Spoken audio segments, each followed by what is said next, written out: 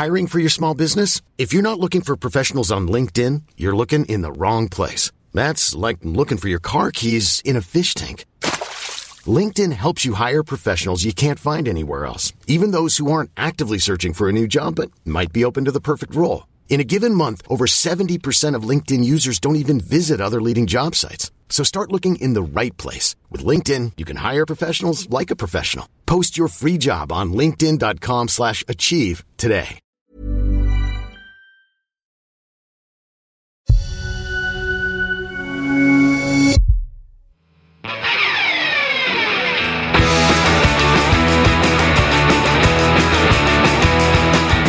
Hi, and welcome to another episode of the Modern Australian Underground. I'm Christina Papp, and on the show today, I'll be having a conversation with Rich Stanley and Jake Robertson. Rich started making music in the early 90s, playing in different sorts of bands such as the Onyas and more recently the Ooga Boogers, and running Art Records here in Melbourne. Jake joined Rich running Art Records in the last 7 or so years, around the same time they started making music together, doing the band Drug Sweat, AC/DC cover band the Akadakas, and now working on a new project with Graham Cleese from Annihilation Time and Lecherous Gaze. Jake also has been or currently is in a number of other bands such as his solo project Alien Nosejob, Smarts, Hierophants, hardcore band Swab, School Damage, Leather Towel, and the recently defunct Oz Mutants. I really wanted to talk to both of them together to get an idea of their different experiences moving to Melbourne, playing in punk and rock bands, and how they got into the different creative outlets they do, as well as local music that has inspired them and kept them going, collaborating with each other over the last 10 years, as well as getting a few funny stories of tours and shows that have happened along the way. Keep listening as I talk to Jake and Rich here on the Modern Australian Underground.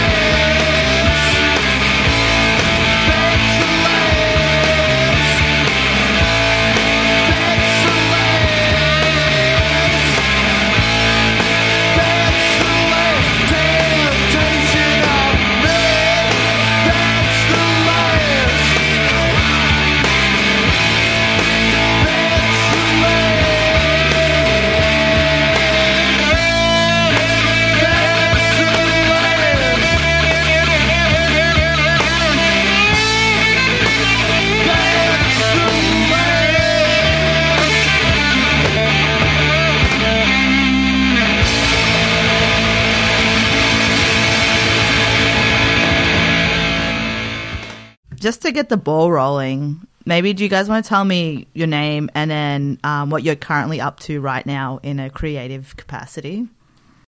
Well, my name's Richard Stanley. Creatively, currently in a band with Jake called, well, we don't really have a name. We're just an instrumental band sort of working things out. Is that the one with Graham? Graham and Kirk. It's definitely got to be the Stingers, right? The Stingers, or the Biston Stingers. Yeah. Ah, cool. So you're going to name it after Graham's Guitar Company. Yeah. What happened to Dr. Blood? Well, he's not sure he wants to keep that name. Yeah. I'm not sure I want to keep that name. I'm not the biggest fan of that name. I'm fine with Dr. Blood, but, we could go Professor Blood. They were called something else before that, right? They were going to be called Frozen Creature. I'm into Frozen Creature. Oh, no, actually, no, sorry. That's the Skids. The Skids was going to be called Frozen Creature. Really? I think they might be changing it to that, yeah. Oh, right. Because there's another Skids and there's lawsuits really? pending. Are you serious? Yawn. That's so dumb. Do you remember when that happened with the Ooga Boogers at Flip Out? So, yeah, when Johanna was doing all the publicity for that Flip Out Festival, there was a web design company. They were like a kids' clothing company. Or kids' company. Yeah, they did graphic design, all sorts of stuff. They're around the corner from my house. Oh, right. And they're called Ooga Booga with an exclamation mark. Wait, it's them in Thornbury? Yeah, that was. And so they issued a cease and desist saying you can't promote this band for your festival called Ooga Boogers. So we changed our name to The Doors. When I moved into the neighbourhood, our second album, it was like 2013, about 5 years later, and I saw that shop. And our second album had just come out, and I said, we went into the shop and I said to the guy, are you the store that that band sued to try and get you to change your name? And he was like, no, we have the name, we have the copyright on the name, we asked them to change their name.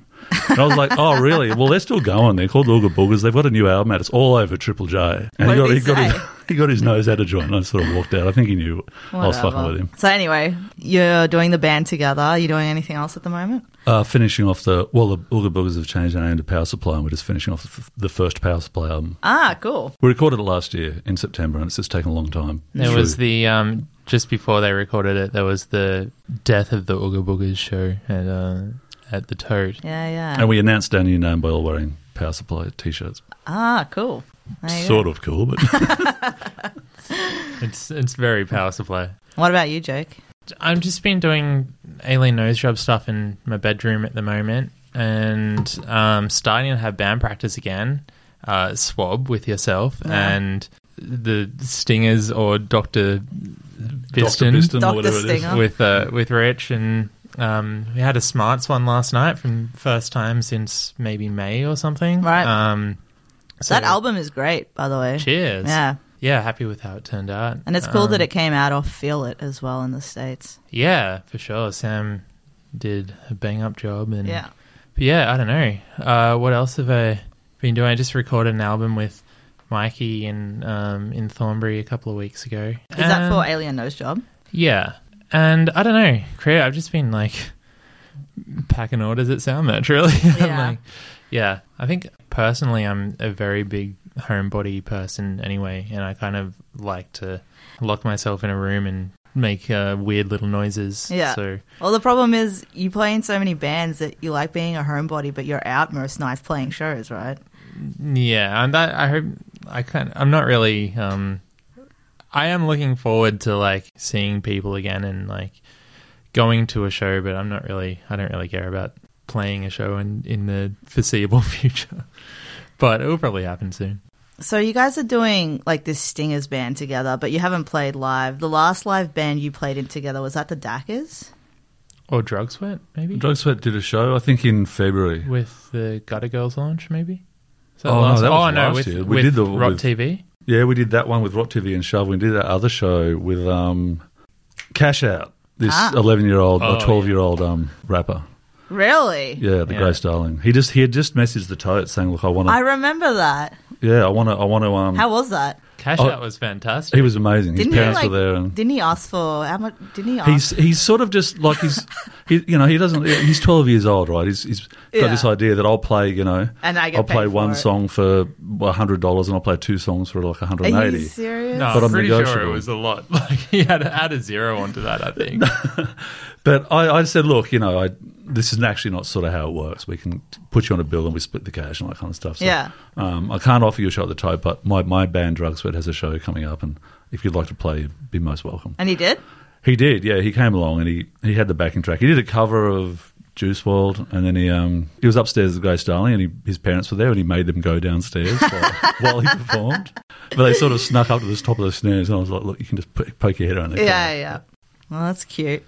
So maybe moving it back a little bit, if that was Drug Sweat, is Drug Sweat the first band you guys were in together? Yeah. And when did that happen? Little band.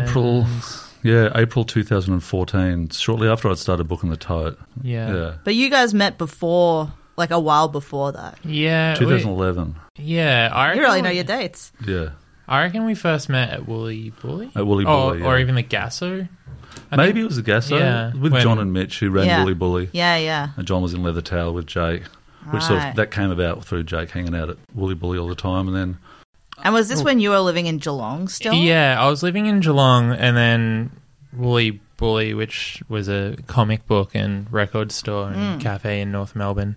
I just used to frequent, like being a comic book nerd and a record nerd and a hot sauce nerd. I frequented that place and got to know John and Mitch, and basically just slept on the couch for like weeks at a time. Yeah. Just because, whenever I couldn't be asked going on the V line.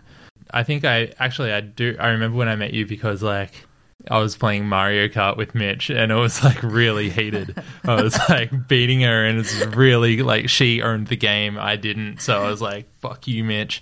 And then like Rich came in, you're like, hey mate, like I'm Rich, and I was like, yeah. Like hold on a sec. I remember like for like a couple of weeks feeling bad, and I did like a shitty introduction. I think that's pretty valid. It's totally valid. I won as well. Yeah. If you're listening, Mitch, fuck you. I wouldn't have interrupted a game of Asteroids for you, Jake. So. I remember seeing Oz Mutants play at Woolly Bully. Ah, yeah, where we wore the stupid T-shirts. I remember that. It was Maggot Fest 3 upstairs, I think. That was Sean's first show. Sean's first show, yeah. And I had seen you previously at the Tote front bar. That was our first show. First Victorian show, yeah. That was a 3-piece. Yeah, our first show was in Brisbane. The Bonniewells, the Hierophants, and Living Eyes, which all had members that would make up Oz Mutants. We were all playing a show, like we did a tour together to Brisbane.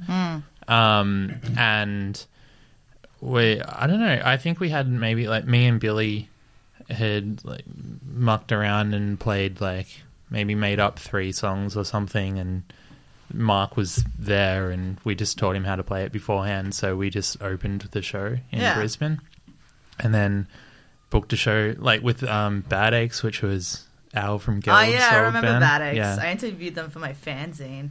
Yeah, they were cool. And yeah, it was them and I think like them and Bat Pierce, which is such a weird lineup for me just to look back on, but yeah, anyway. Brisbane is where you're from, right? It is, When did you move down to Melbourne? 99. Oh, right. So you've been here for a while. Yeah. But you moved... I had a lot of moving around through the noughties. So I started playing bands. I had my first band rehearsal in 1988. Which was what band, Rich? Oh, no, that didn't have a name. We only just jammed a few times. We just did covers of Transmission by Joy Division and a few other things. I was at a friend's dad owned the Smash Repairs in Cooperoo, and we played in there on the weekends. That's cool. But my high school band, we did a covers band that just like some friends put this band together. They just asked me to play bass, and it was like they played the end of high school dance, not a dance, but so much as like in Brisbane in the 80s. This was 89, December 89, the year I finished high school. What we used to do was there'd always be one of the rugby leagues club or rugby union club would have like they'd hire it out. Someone would hire it out, and all the school kids would go there and just get smashed. And the cops didn't mind it because it meant that there were like 500 kids like in one area, and they weren't all on the streets and everything. And so we thought this would be someone came up with this idea that we'd hire the hall and make it the party, and our band would play. So they put together this band called The Shots. But we just did covers of like, the first song we ever played was Durango 95 by Ramones. Cool. That intro. We did like Angels, Take a Long Line, and The Clash, Should I Stay or Should I Go, Ballista in the Sun, and all those songs that were really popular in the 80s. And what ended up happening was it ended up being a total shit show, and there was like, the cops came and arrested it. Shut the whole thing down. Yeah. There were kids just like smashed outside. And the drummer whose dad owned the Smash Repairs joint, he was there, and he knew all the cops because, the panel beaters. This guy came along and sort of pulled us all aside and he singled me out and he said, "Did you put this show together?" And it was like, I was one of about 8 people who did, but I said, "Yeah." He said, "You come here." He said to me, "There's 14-year-old girls pissing on the sidewalk over here. This is 100% your personal responsibility." And I'm like, "Okay, I'm sorry." So what'd you do? I apologised. The party was shut down. Was this before My Bike Sucks? Oh, yeah. After that, I didn't know the Shots, so that's the first time I've ever heard of it. In 1990, I was in Brisbane in a record store. I just walked in and saw this like flyer, all the flyers that used to be in record stores, starting bands and stuff. All those no time wasters ones were there, but there was this one that had all this like these drawings of like shit and poo and vomit and all this kind of stuff. And this band called Hairy Pie, and they said we got a fuck shaft and a cockhead and something else, and we're looking for a loser to play drums. And I was like, this is me. So I ripped down the flyer and I went around to every single record store and tore all the flyers down so that nobody else could apply for this band. Yeah. Went home and rang them up and they came around and were like, we want you to audition for drums and like play really badly. So I was like sort of playing a bit at a time. No, like just hit everything, like smash it. And so I just hit the drum kit like a total cacophony. Like, okay, that's it. We've got one riff. This is all we're doing. I guess it was performance art. It was just the most annoying fucking music you could possibly play. Which is on YouTube and SoundCloud. Listen to it. You can listen to the Hairy Pie tape on YouTube. I'm definitely going to check that out. Listen to a song. The best song is called My Bike Sucks, I think. My Bike Sucks. There was a song called Roy's Dead because Roy Orbison had just died. And yeah. There was these guys from Mount Gravatt who are actually professional musicians now. One of them runs a music school in Sydney. That's where it all began. And then when the Onions started a little, and I think about a year later in 91, like the first review we ever got was featuring a member from Hairy Pie. That's what we should do on the Drug Sweat album. Hairy Pie and Butt Shaft. Butt Shaft. So tell us about Butt Shaft, Jake. Started at the Year 8 Talent Quest. It was me, my buddy Kane and his big brother Lucas who got up and played Blitzkrieg Bop, Maxwell Murder by Rancid, and then Hitchin' a Ride by Green Day. And we didn't have a drummer or a drum machine. It was just like a bass, a guitar, and a singer. Came second, which made us really propelled us to really thrive and strive to get the best sound possible. So then, Kane's big brother did his own thing, and just like a bunch of us in Year 8 just started let's be in a punk band and like we're gonna sound like this and we're gonna sound like that. You know how it is in high school. It's like we wanted to have the kind of we wanted to sound like Dead Kennedys meet Sublime. Yeah. Great. Which, I've listened back to the recordings and it kind of does. It holds up. It kind of sounds like Dead Kennedys crossed with Sublime. Very, very Rancid heavy. But yeah, I don't know. We used to, our first show outside of our high school was at a bowling alley in Hornsby. We put on a show. This is in New South Wales, right? Yeah, it's maybe Hornsby would be an hour north of Sydney. And also an hour south of where we were from. We just had a friend who worked in a bowling alley, and we were like, "Oh, can we hire it out for a show?" Which he was fine with. I don't. They're always the best shows, the Smash Repairs and the bowling alleys. Yeah, I don't know if I'm just out of touch, but I haven't seen that happen for a long time. It hasn't happened for a long time. Yeah. But hopefully it still does, and I'm just out of the loop. But there's still a couple of things happening, I think, in maybe Footscray every now and then. It's so accessible to play shows in venues in Melbourne. Or especially being over 18 as well. Yeah, sure. We were probably 14 at this stage, and we found out that there was a punk band in Sydney. Thinking there's only one. Because I guess MySpace had only just come out or whatever. Mm. And but yeah, they were called The Rackets, who ended up being a reggae band. They played punk rock bowling in Hornsby too. Well, actually, just the thing is with those bands, Butt Shaft and Hairy Pie, is that when you're that age, I think you were 12 or 13, I was 17, but going on 12. You're having the most fun you could possibly have. Yeah. It's extremely exciting. Every jam every rehearsal, every dumb idea you've got, every gig. Like with Harry Potter, we would just go into the only gigs we would do would be enter Rock Awards. And we actually made it to the final of one of them just on entertainment value alone. Name. And also, I remember I brought this up with you already, but I went on your Discogs page and your nickname is Blind Jake. Yeah. Have you heard this one, Rich? No. It was just one show. Like I don't know if this is like it's in pretty bad taste, but I was just real.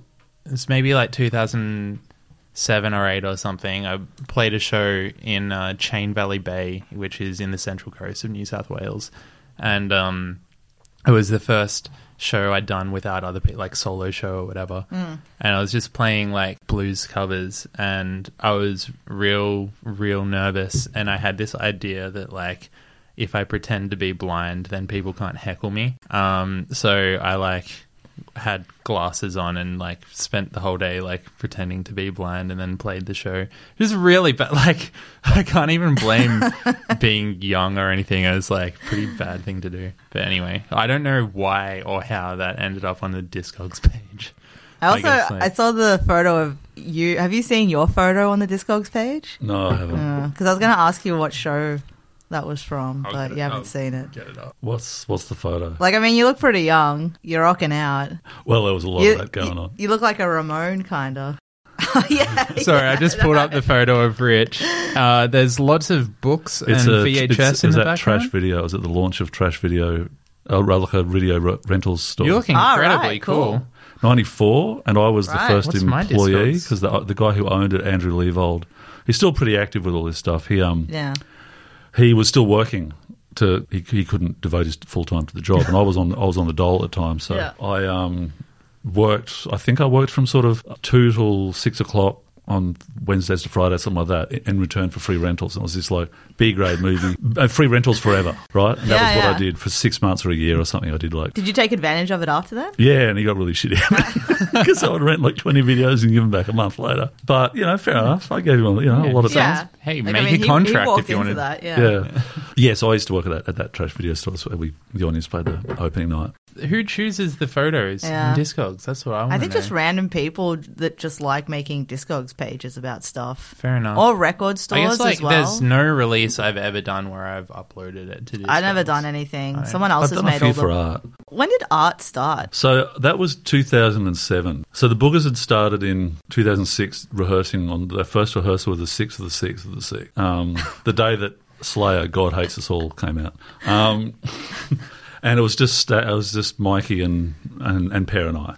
And Per didn't have a drum kit, so he was drumming on a plastic jerry can. And that'll do. Yeah. And eventually we got Stacky, and I think a year later, we waited until we had like 18 songs before we played our first show. But a year later, we played our first show at the venue I used to book, Exile on Smith Street, which is Grumpy's Green. It became Grumpy's Green later on, with a place with a mezzanine floor on Smith Street. Did you do that with Per, or did he just do DJ nights? No, there was another dude I knew from Brisbane. This guy Graham, who used to play in Strutter, and he was the DJ and I was the band booker, and that all ended acrimoniously because of certain things, and he ended up coming in and throwing a brick through the front window and threatening to beat the shit out of me and everything, and then he disappeared in New Zealand. Now he just loves listening to podcasts and...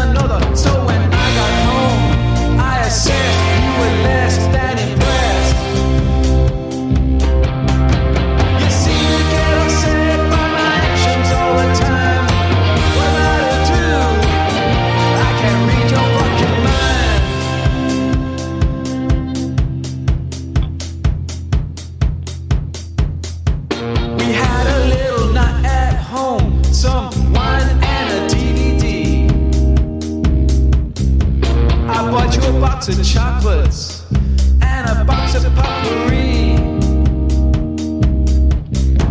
The movie was okay for our romantic comedy.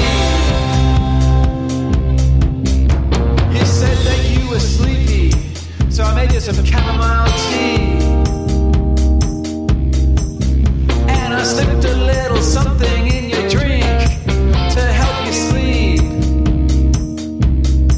But when you woke up in the morning, I assessed you were less than impressed. You seem to get upset by my actions all the time. How am I to know?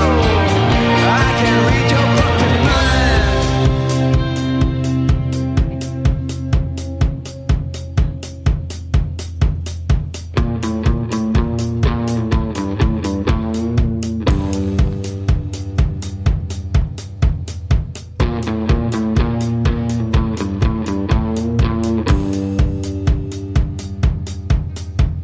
You're my one and only. I think about you continually. I think about our future from year to year and week to week. But I'm not Nostradamus, and I doubt that I will ever be. You seem to get upset by my actions all the time. How am I to know? I can read your fucking mind.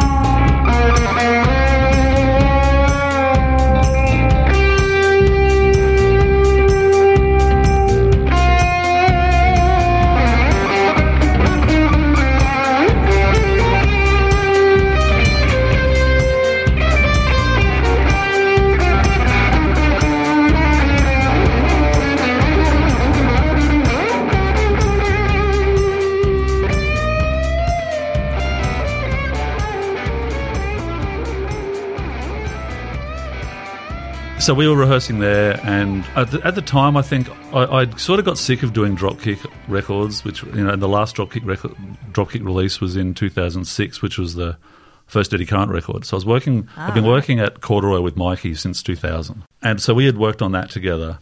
And I was sick of Dropkick. I never liked the name of it and all of that kind of stuff. And it was just sort of like I thought maybe it was time to start a new... But I said to Mikey, would you like to do a record label together? Because he was still... So Corduroy had sold the record plant to Obese Records, the hip-hop label that did Hilltop Hoods and all that kind of stuff. And they had moved it to Richmond, and he was the only sort of hangover from then. And the Obese guys had named it Zenith, and it was over at Richmond. And then the Boogers were practicing there in the control room there, and that's where we recorded our first single. So I think we got Stacky to sing, and then so the day before I said to Mikey, hey, do you want to start a record label? Pear had said to Mikey, do you want to start a record label? So I think the three of us just sort of did it for a while, and then it was like at Boogers practice it was us three and Stacky. Then eventually Stacky joined Art officially. That's cool. It's nice to have a good crew. Yeah, and so a lot of the first singles Mikey was sort of responsible for. I was responsible for a couple. Pear was responsible for a few. Then around the time, I think just after the first UV Race record, Mikey left because he just wanted to not be so concentrating on doing that, but just do the mastering. So he left, and Stacky had been working for years on this record, which was this single with two old mining songs recorded in the 50s that came out on Smithsonian Folkways. He had, or at least the artist had some stuff on Smithsonian Folkways comps, like songs of mining songs and things like that. But he had seen them in a documentary that was about the construction of the Snowy River hydro scheme, these mining songs. And he had spent 2 years like travelling up all around Canberra and southern New South Wales, like tracking down the families of the people involved and getting the whole story behind this whole thing. I think he had met the granddaughters and grandsons of like the people, the two musicians in the band, and who never knew that they had this like ancestors who had this like quite famous history, playing jazz and all that kind of stuff. So anyway, so Stacky put that record out, which was on Art. That was on Art, yeah. Right. I the don't worst check it selling out. record we did. And Oh, really? It's like, in a lot of ways, it's How the many have most. you got? How many are under your Not many bed? anymore. But, Oh, there's 200 I had left. I think I gave 100 to Record Paradise. How many did you do? 500. 500, yeah. Maybe I did 300. I've got about 50 or something. But it was really, really fully researched with liner notes and the whole thing. And we did a screening of this experimental film that was about the Snow River scheme. Yeah. It was commissioned by Shell back in the 50s. also, it's so good. Like, it's Yeah, great. it's incredible. It's just It's just not like it's the kind of thing where not many art records people are gonna. Oh, And yeah. so for years I was just getting mail order orders, and I would just chuck one in there. Oh, if you okay, if yeah. you've got a record, you've got a free copy of this record. Yeah. Which is actually, like, even though I met you at Woolly Bully, my first correspondence with you was buying stuff from Corduroy. I bought, like, a Shutdown 66 record. I got, like, 3 extra records. Yeah, so right. I, like, sent, like, an email back, and I'm pretty sure it would was have been either, made, yeah, it would have been yeah. you wrote back to me. Just 'Cause, being like, again- hey, it's cool you're from the Central Coast and into this. See ya. Yeah.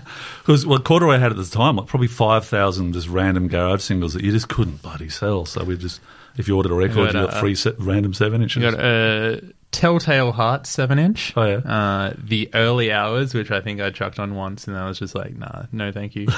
Sorry. You didn't know me then, it's cool. Can't remember the other one. Yeah. Probably like Fuzz Tones or some shit. Yeah.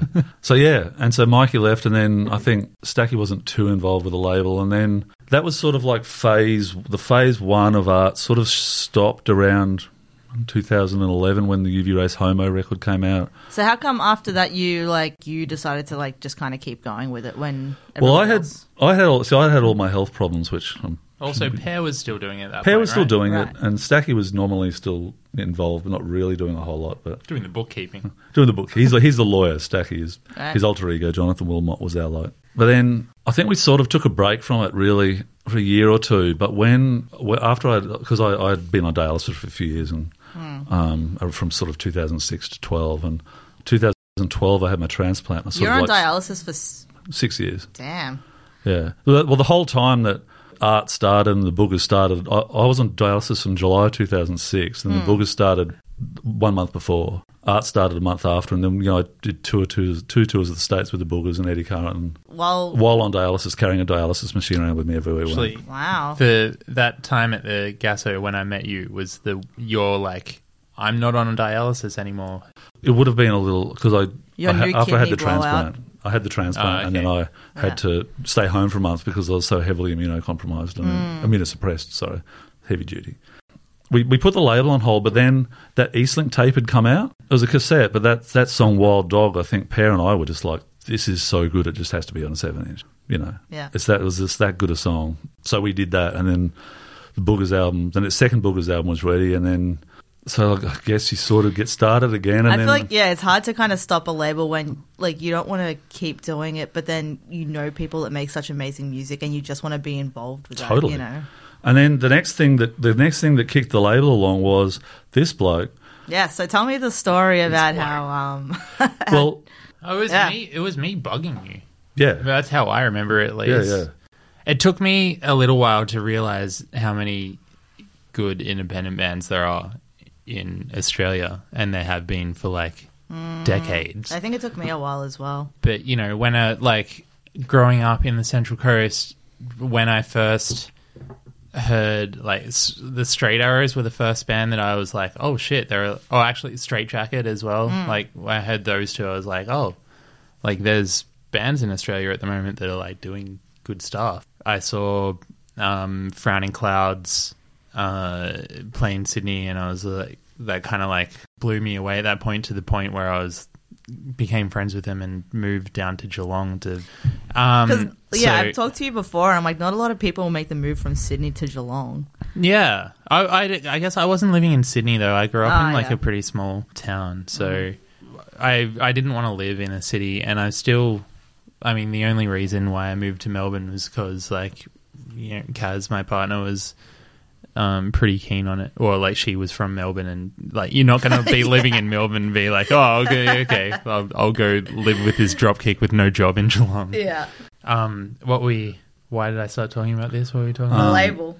The label. Oh yeah, and so then like during Frowning Cloud, I joined Frowning Clouds, and even though I think that band, like I quite like the songs of that band, and I think the people making like songwriting or whatever in that band is like they're next level. They're really good at it. It was the only band I've ever been in that has like a booker and a manager. The shows that we would play would just be like the biggest dog shit shows, and it just got me into this like, oh, Australia doesn't have any good bands, because I was just in this weird circuit where I was playing like most nights of the week with just like Triple J wannabe bands. So basically a bad booker just kind of... Well, I mean, like he was booking us shows and we were getting paid, so it was kind of like doing his job or whatever, but like it just wasn't at all what me or what I later found out any of the other members wanted to do. So, you know, it was around this time when I just started going to record stores a lot and just becoming friends with the locals and in Melbourne, because I just didn't really know anyone in Melbourne at this point. I was going to say, what are there any record stores in Geelong? There's like this place called The Mill in Geelong, which is like a big kind of secondhand like clothing thing or whatever, but they have record stores inside, which are like decent, but none of it's kind of like a market stall or something, so the people who run the record departments aren't there. You just kind of get what you want and take it to the front. And then they pay them off later. Yeah. So it didn't really have that kind of like, you don't get to know them and then like find out what the new releases are or anything like that. And also, like, I didn't know in the Central Coast you don't have community radio, and I didn't know anything about that until actually, like, years after I lived in Victoria. I was like, oh, like, Triple R and PBS, you actually hear, like, local stuff. What year was this around? That was, like 2010? Right. Yeah, I just started, like, I played Boogie Fest with Frowning Clouds, and UV Race were playing again, and I recognized Dan and Al from Straight Jacket, which I'd seen like a few years earlier. I hadn't really been to any punk shows or anything for a while, and I was like, oh shit, yeah, I recognize you guys. And then like UV Race just like they opened with an Electric Hills cover, and they were just so haphazard and falling apart, but kind of staying together at the same time. I don't know, it was just the only band at that festival that actually like spoke to me or whatever. So yeah, I like bought their record, and then I just realized that it was on Art, and I just went back and pretty much just bought whatever I could on that label, and then found all these other labels around like RIP Society and I'm kind of drawing a blank at the moment, but like do you listen to stuff like Eternal Soundcheck in Brisbane? Or... Yeah, and just what like what was that blog that I'm drawing a blank. I don't know. Right. I can't remember.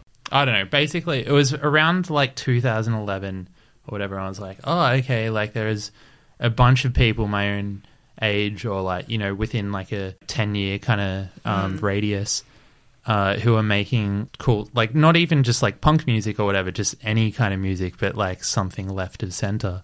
It was probably like the Maggot Fest 2012 where I was just kind of like, oh shit, this has hit like a peak. Like I still think that was like the peak of Victorian, like Melbourne underground. Maggot Fest 3 at the Gasso. 3? Yeah, that was when I was just like, fuck, there's heaps of people that are into this music now. Which is funny because I remember, I reckon I've talked to you about this, Christina, and I reckon that was the point where you were like, I need to leave Melbourne. Yeah, for sure. Well, that's why I was just thinking, I was like, it's funny that like I've had totally a different experience like at that time for me, you know.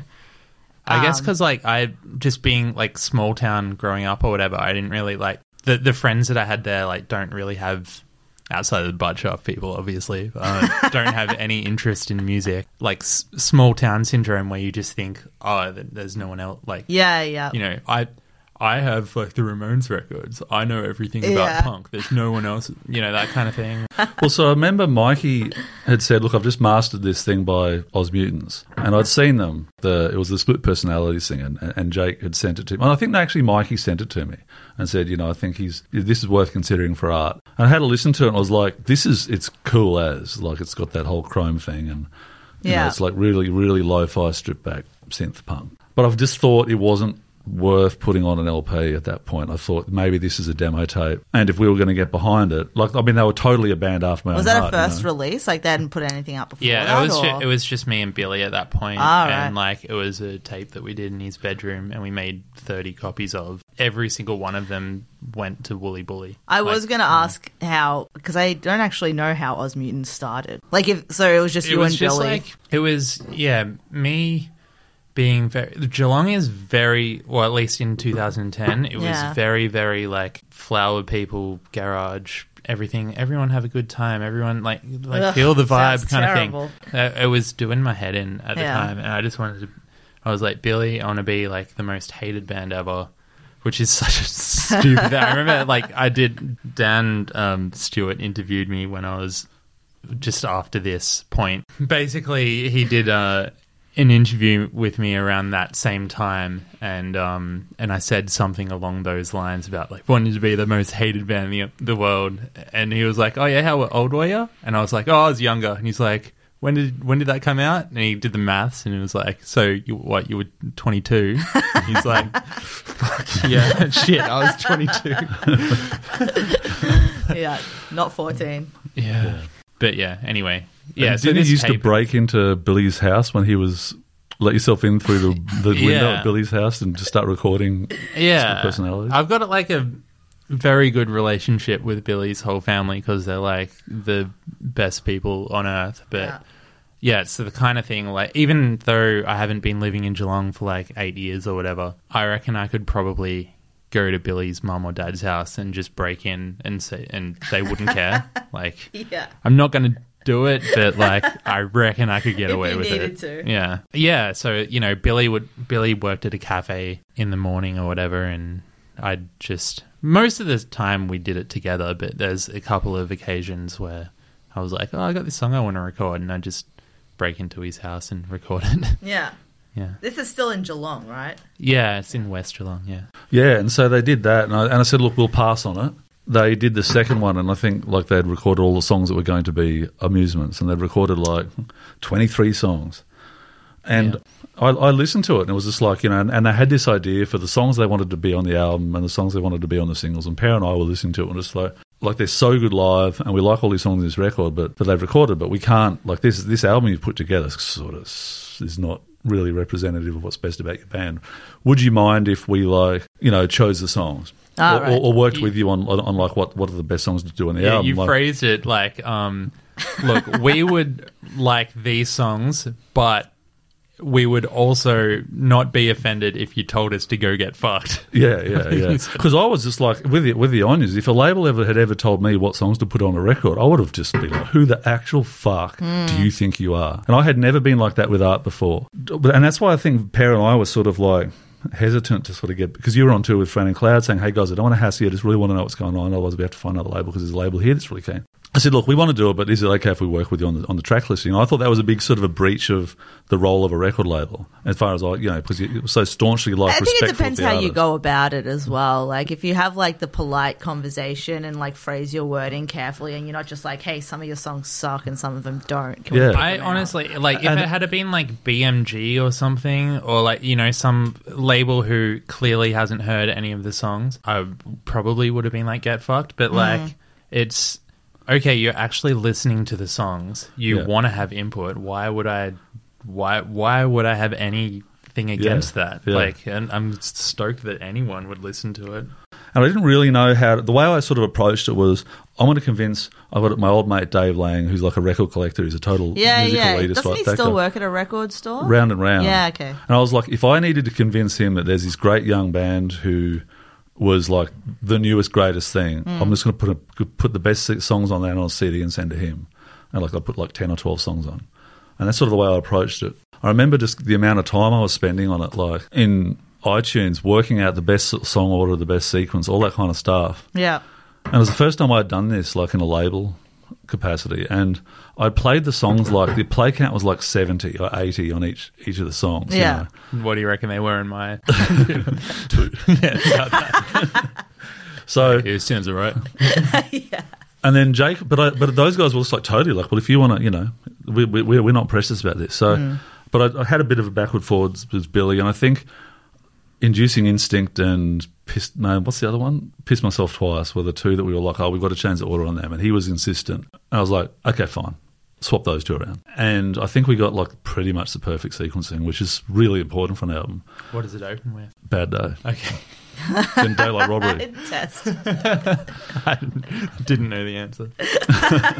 So I think that, and then they came up with the artwork and all that kind of stuff, and that was the rest was all up to them. And I just knew that written by the handwriting is Carolyn, uncredited, which she mentioned to me a couple of years ago. And I think the photography also uncredited Dom or Julia. So just here's a shout out to you guys. I'm sorry. Sorry, it's too late. It's too late. Hey, it was what, 2012?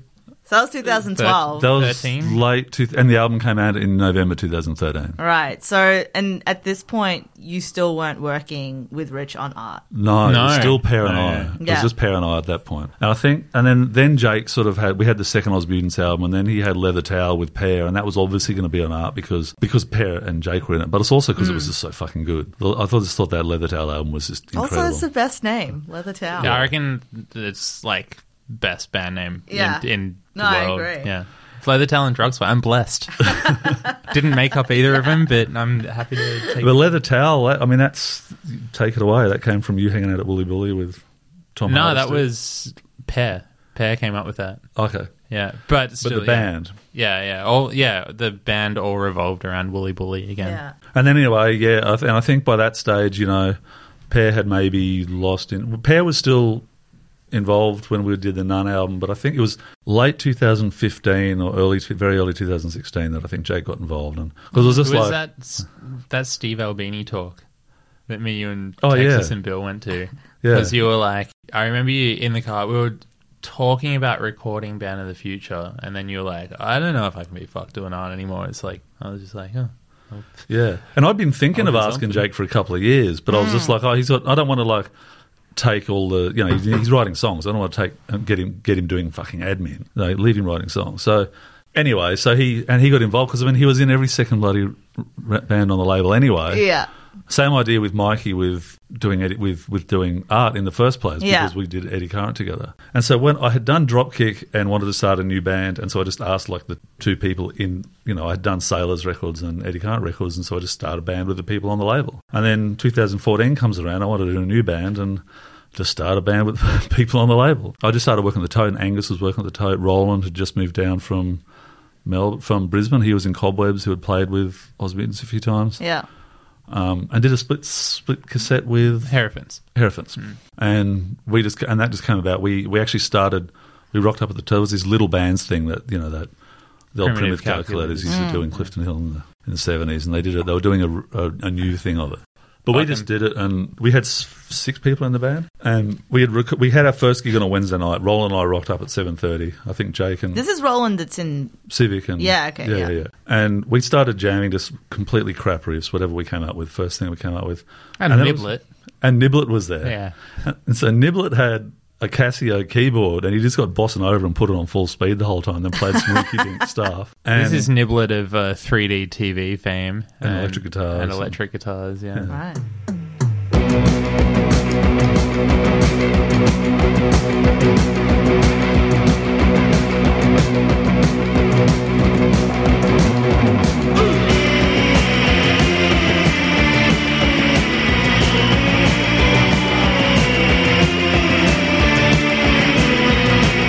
I used to get drugs.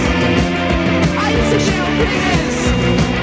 I used to snort heads but now I'm a sinner.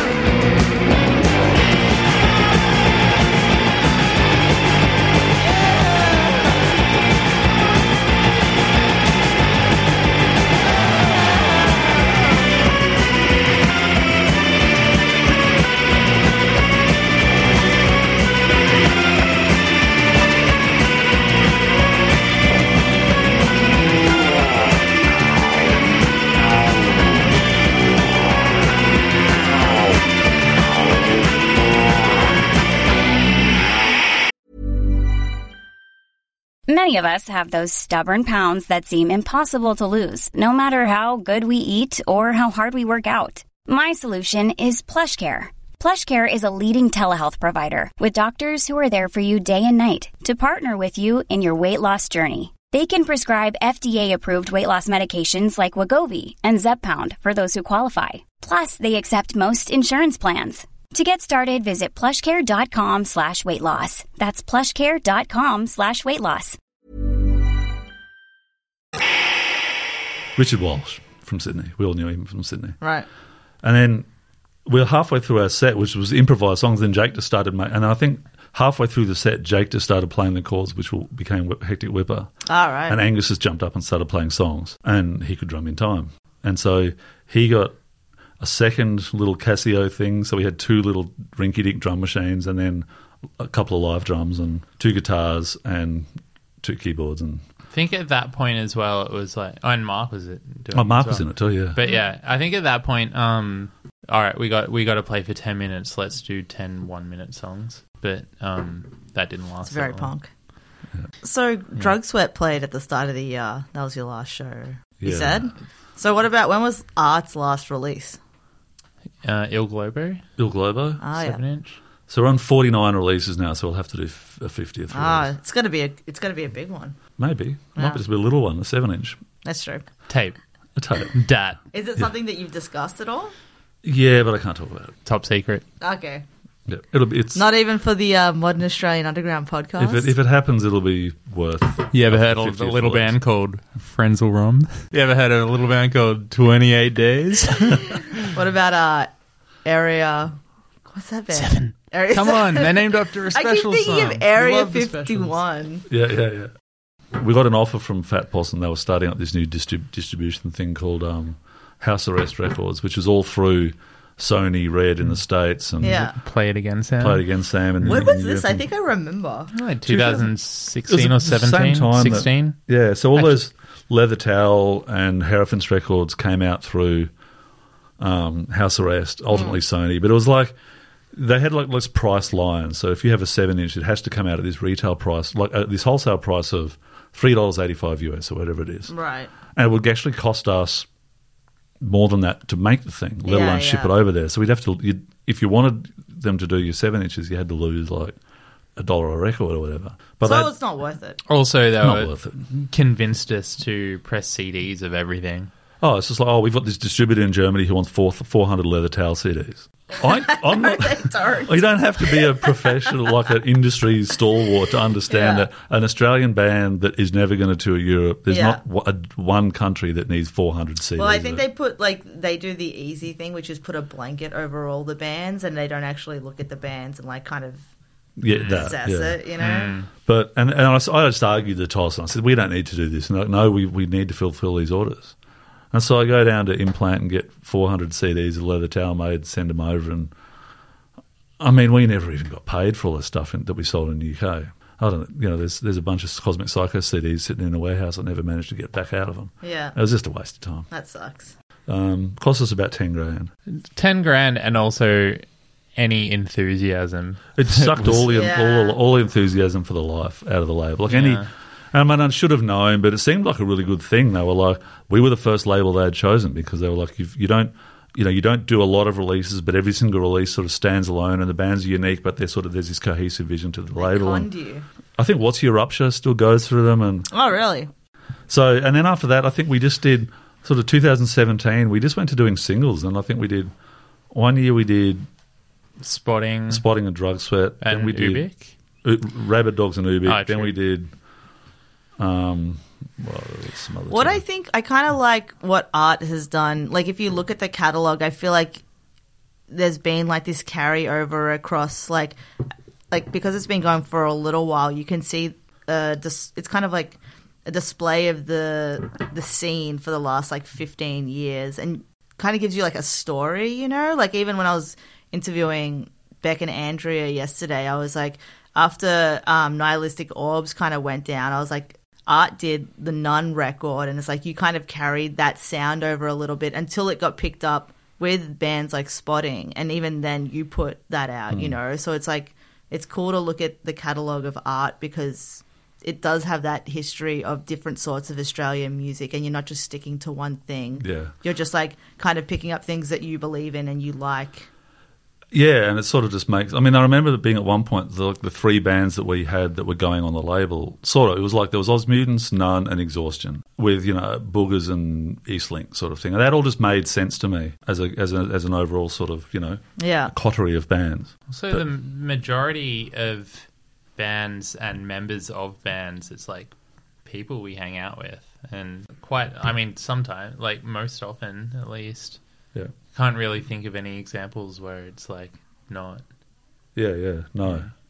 Can I ask, Jake, what's your favourite show that you've seen, like where Rich has been playing? Can you remember? Oh, one? yeah. Yeah, straight away, the first thing that came in my head was Onya's at the Tote, and there was so it was like the first time the Onyas had played in years.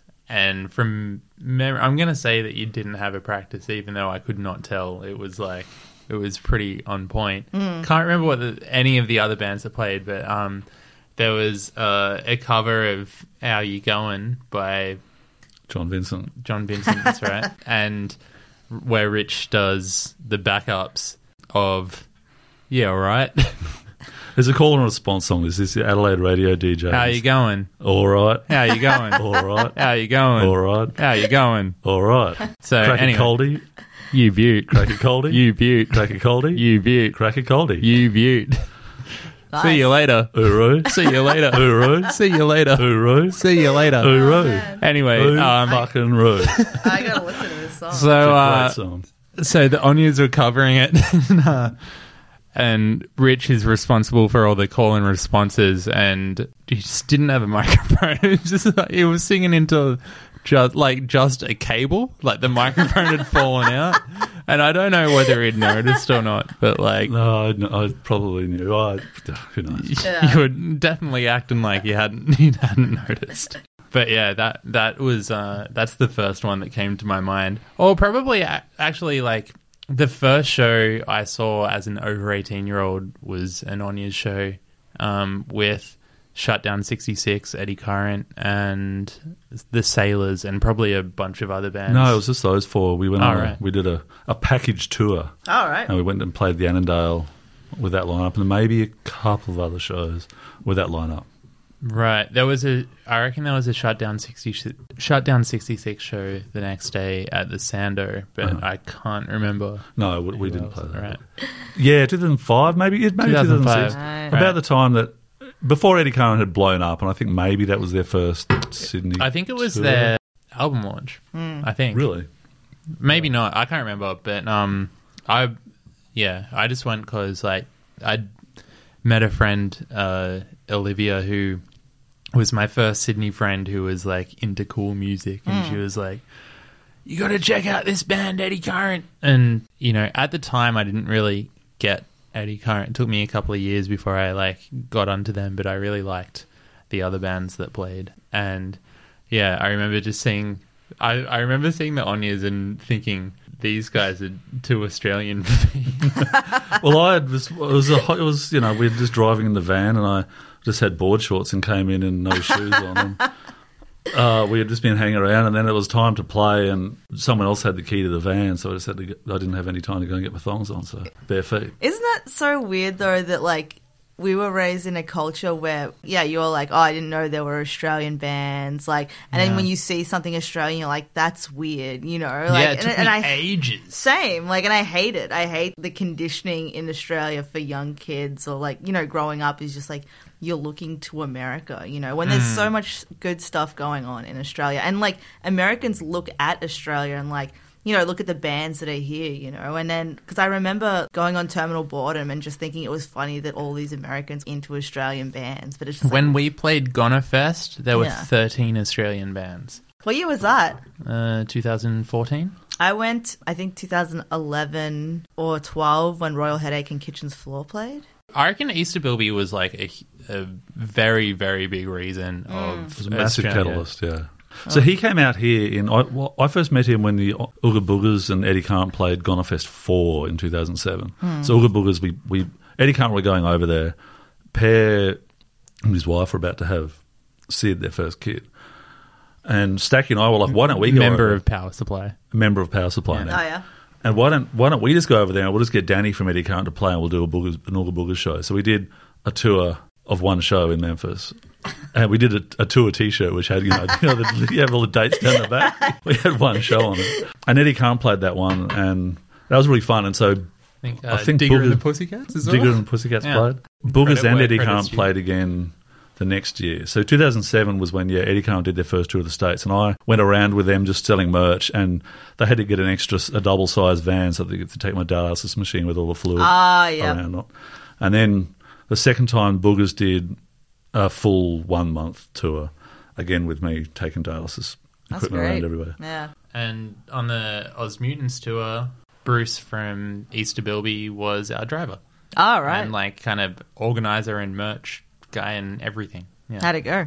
It was good. It was good. No, it was really good. We first met him when the Boogers toured and he just met us and was just like, oh, you guys, you're an Australian band. And he was obsessed with Australian stuff. And he gave us a lift around to where we needed to go or whatever. And I remember Stacky just in the back of the car, he was telling us about hush puppies, that American food. And Stacky just endlessly punishing him about the size of them in relation to golf balls or tennis balls. What is a hush puppy? Those deep fried little bread balls type things.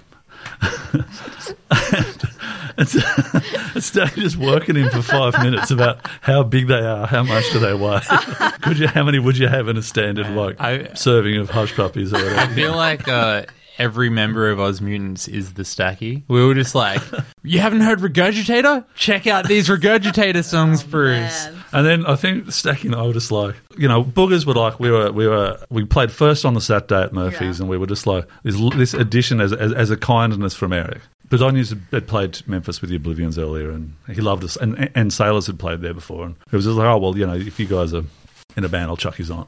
And he gave us $200. And I remember at the end of that night, Stacky and I were hammered. And we said, let's go fucking get Eric and corner him and just punish him about how little he paid us. Oh, my God. That's so tight. Stacky or Jonathan? It must have been Jonathan if we're talking cash, yeah. So we went there and we just honestly cornered him. And I said, hey, do you want a drink? I said, yeah, whiskey sour. No worries. I got in whiskey sour. Came back.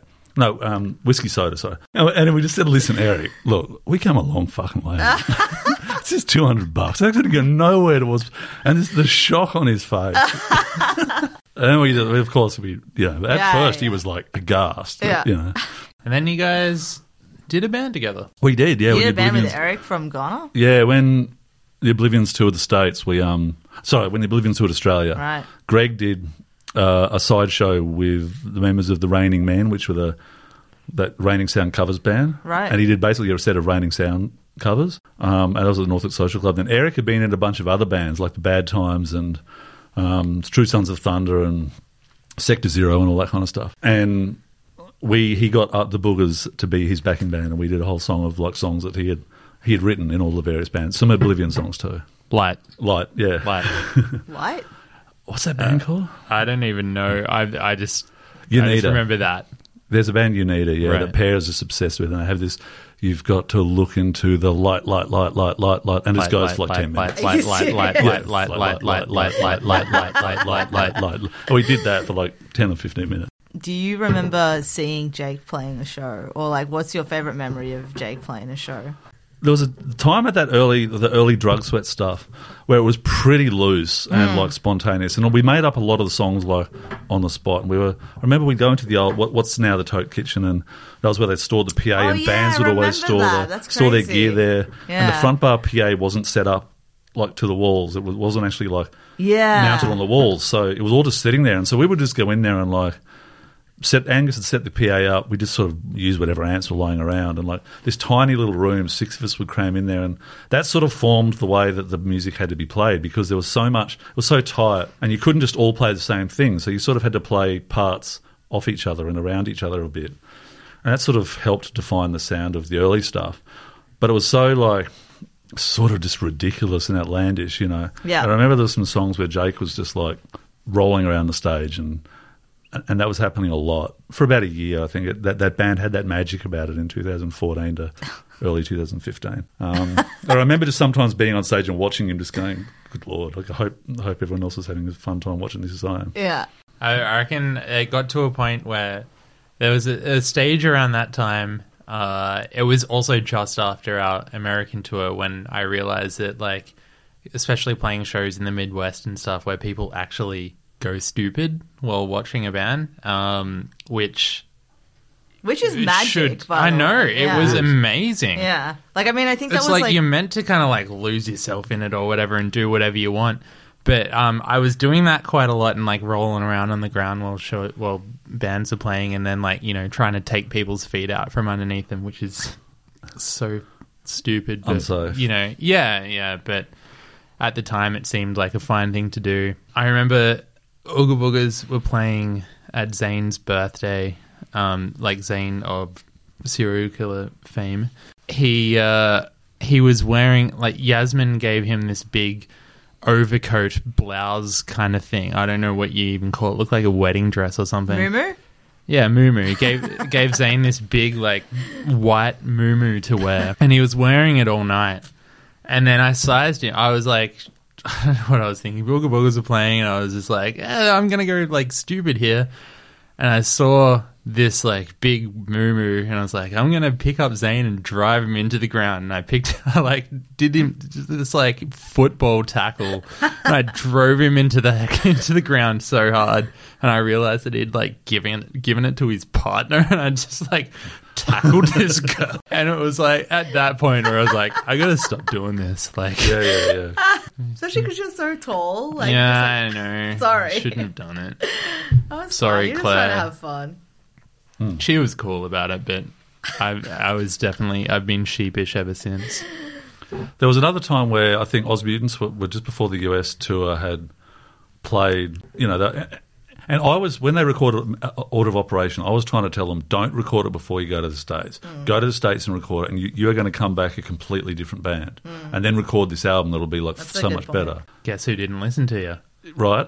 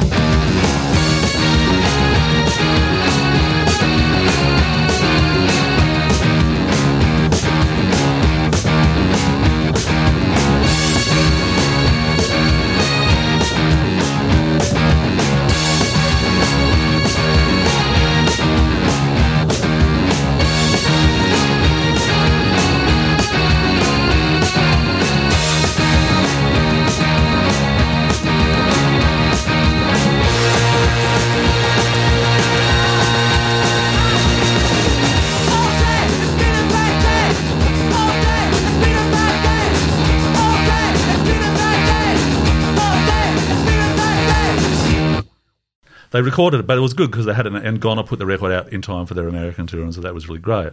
When they came back, they played Maggot Fest, and I think they were like headlining on one of the nights, or playing Last Downstairs. What year was this? 2015. Okay. 14? I was 14? gone. It was there. we 14. we got back from America like the day before. And they were just a completely different band. Completely like had changed and was super hard and tight and fast and everything. It was like really intensely rocking. It's like touring there is, I mean, it's not easy in the terms of like, it's easy in the terms of being like, okay, I'll travel 3 hours and play another show. But I mean, it's not easy. Have you ever played Salt Lake City? It's terrible. And it takes like 8 hours to get there and 8 hours to get out of there. Tell me, like, I mean, we've been talking about Australian punk and like what you guys have kind of been doing for the last 10 years in being involved in it. Do you want to let me know an album that you really rate, an Australian album that you rate from the last 10 years in Australian punk? I guess we already touched on it, but the one that kind of like the one that I guess I'd pick would be UV Race Homo, just because it was the one that like there was a couple of records around that same time as well, like Straight Arrows, It's Happening, and it was like a Straight Jacket record. It's like it was probably around that time where, and even just like Holy Bomb and stuff. Might have been slightly... That was like a really magical time for music. Like, yeah, for sure. Like really 2011? Was it 2011? Mm-hmm. Yeah, and also I'd just like fucked off from my home and moved to Geelong and like got like a new kind of like all my friends in Geelong were into music, which I hadn't had that experience before. So it was definitely like a nice time. Yeah. So for me, it would be, Homo, UV Race. I mean, if I was to pick something not on art that we haven't talked about already, the first thing that's come into mind already is that first Orb demo tape. I remember I got the tape of that, and I had a car with a cassette player at the time, and I just played that just day in, day out and turned it really loud, and the guitar sound on that, it was all recorded, I'm guessing it was recorded analog, and it was like these nice old amps. I think it was recorded by Mikey, wasn't it? Or was that the album? The album was recorded by Mikey. The first one, I don't know who recorded it. Maybe just Zach. I actually liked that more than their debut album, and I hadn't really listened to a lot of modern, sort of Sabbath reworking type stuff, Sabbath Hawkwind, Stoner, whatever you want to call it, that kind of shit. And it had its own original spin on it, but I remember just like every song I fucking loved, and the sound of it, I loved it, and driving to it was perfect. And I haven't listened to it. I got to give it a listen. Oh, I think the Orb demo tape is my favorite, and it's not punk, but it's. It's rock music of that This kind. Isn't this podcast. Modern Australian underground. Exactly. And at the time, I'm open to that anything. was. And of course they've gone on to do Orb got big. They got big. They got signed to Flightless, and they obviously moved into their music has progressed quite a lot away from where they started. But that was that on Heavy Chains, the Tasmanian metal label. That label's cool. Other things, I mean. 45s that I really loved was a Tommy T single, that Raw Prawn single. That it should have been, and they recorded an album. I've got some of the songs that Chris, I can't remember. It was ages ago since I played, but you're reminding me of all these old bands that I haven't listened to in ages, but it was just like such a good time for music. Yeah, the two Housewives 7 inches. I don't know, so many good bands at that point. Yeah. But then, when you hear talk about, you watch a doco or go to a little talk about punk in 77, and there's always these people that are people just don't understand that in 77 it just it didn't happen like that. It doesn't happen like that anymore. It's it still does, and it still happens now. I think it's people not being able to look outside their bubble, and just because it's not happening in your community, it doesn't mean it's not happening. It's just because there aren't DIY shows that I know of doesn't mean there aren't DIY shows. 100%. It's in my age bracket, and for me, 2012 was this golden era. But it's I'm looking at it in rose-colored glasses, and I'm romanticizing the past. It's still actually shows aren't happening at the moment, but they will again soon. They are starting to happen again. Standing on the edge of 2020, being through all the things that you've been through in the last 10, 15, whatever years. Do you have any expectations of 2021 in terms of what's going to happen with shows?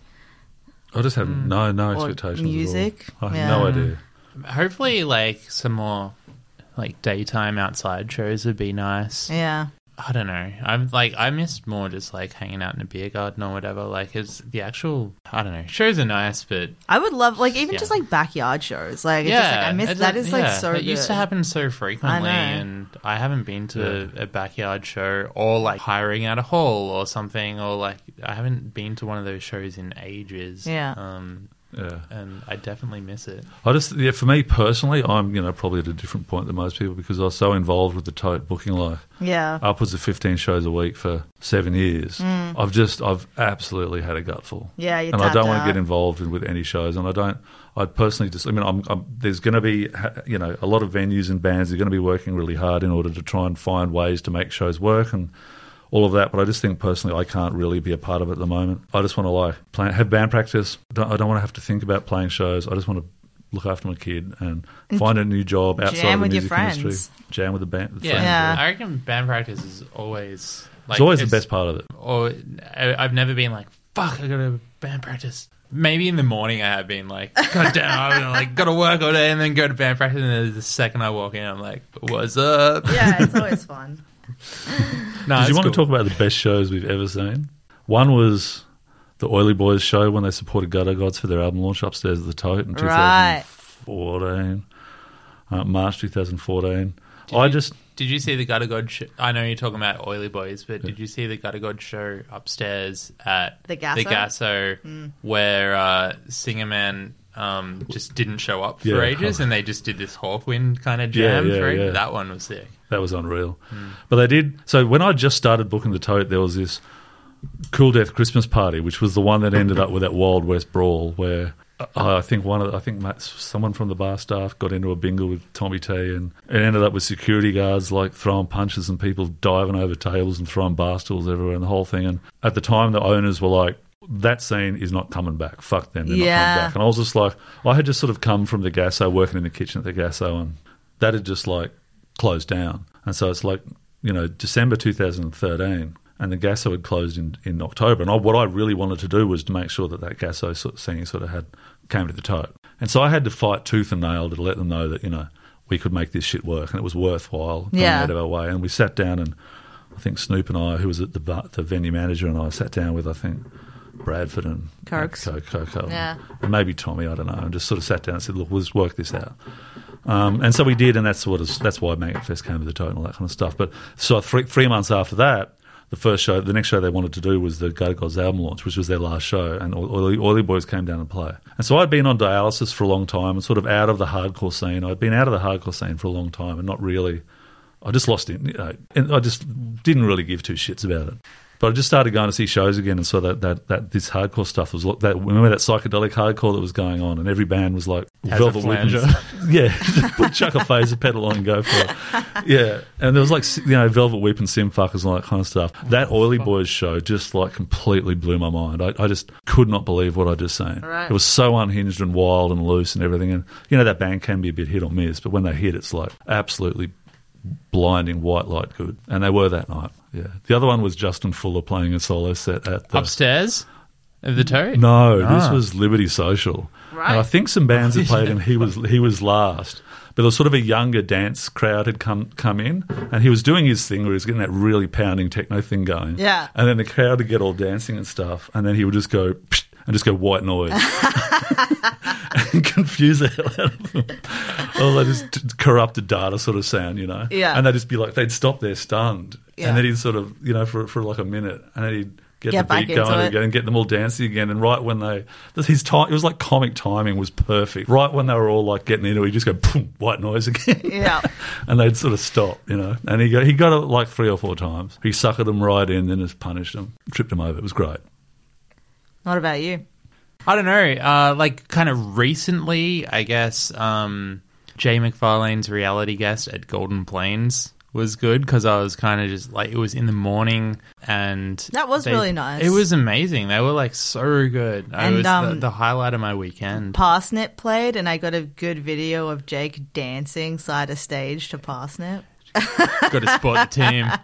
What else? I don't know. Like even though I joined this band after, but like the first time I saw Frowning Clouds, I was like very, very into it, just because it was the first time I'd seen a band play garage music without having any punk influence whatsoever. I went to see the Dirt Bombs at Oxford Art Factory, and Straight Arrows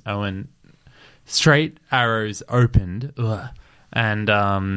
and Angie, who was the bass player, just didn't show up, so they just got someone else to Really? play bass who did not know the songs. Yeah. It was a mess, but it was cool. And also me being maybe 18 or so, that was like an eye-opener. The best shows almost always, outside of like, you know, like you don't want to go to a show and see G3 or something. Like, you know, there's like Buckethead and Joe Satriani wanking each other. But like when a band...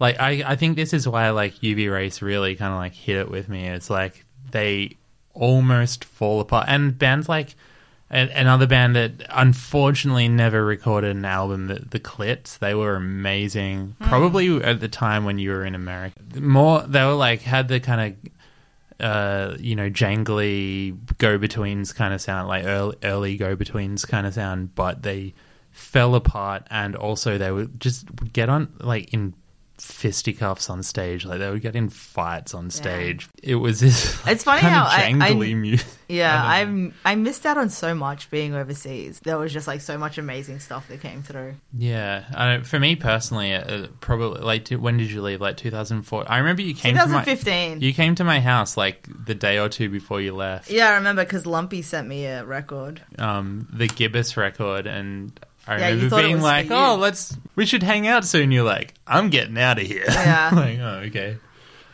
bye.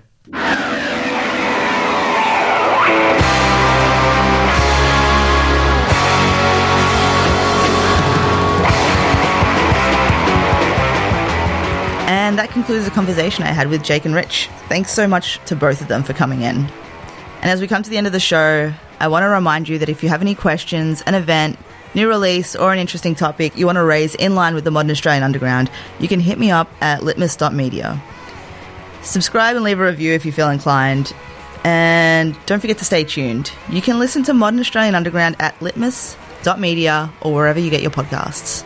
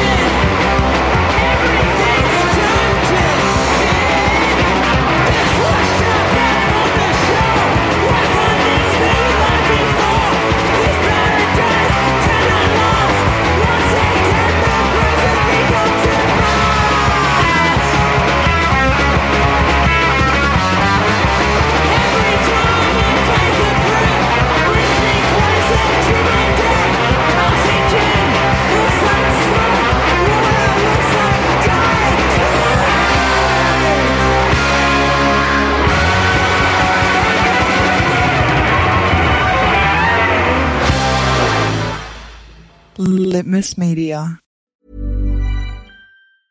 Even when we're on a budget, we still deserve nice things. Quince is a place to scoop up stunning high-end goods for 50 to 80% less than similar brands. They have buttery soft cashmere sweaters starting at $50, luxurious Italian leather bags, and so much more. Plus, Quince only works with factories that use safe, ethical, and responsible manufacturing. Get the high-end goods you'll love without the high price tag with Quince. Go to quince.com/style for free shipping and 365-day returns.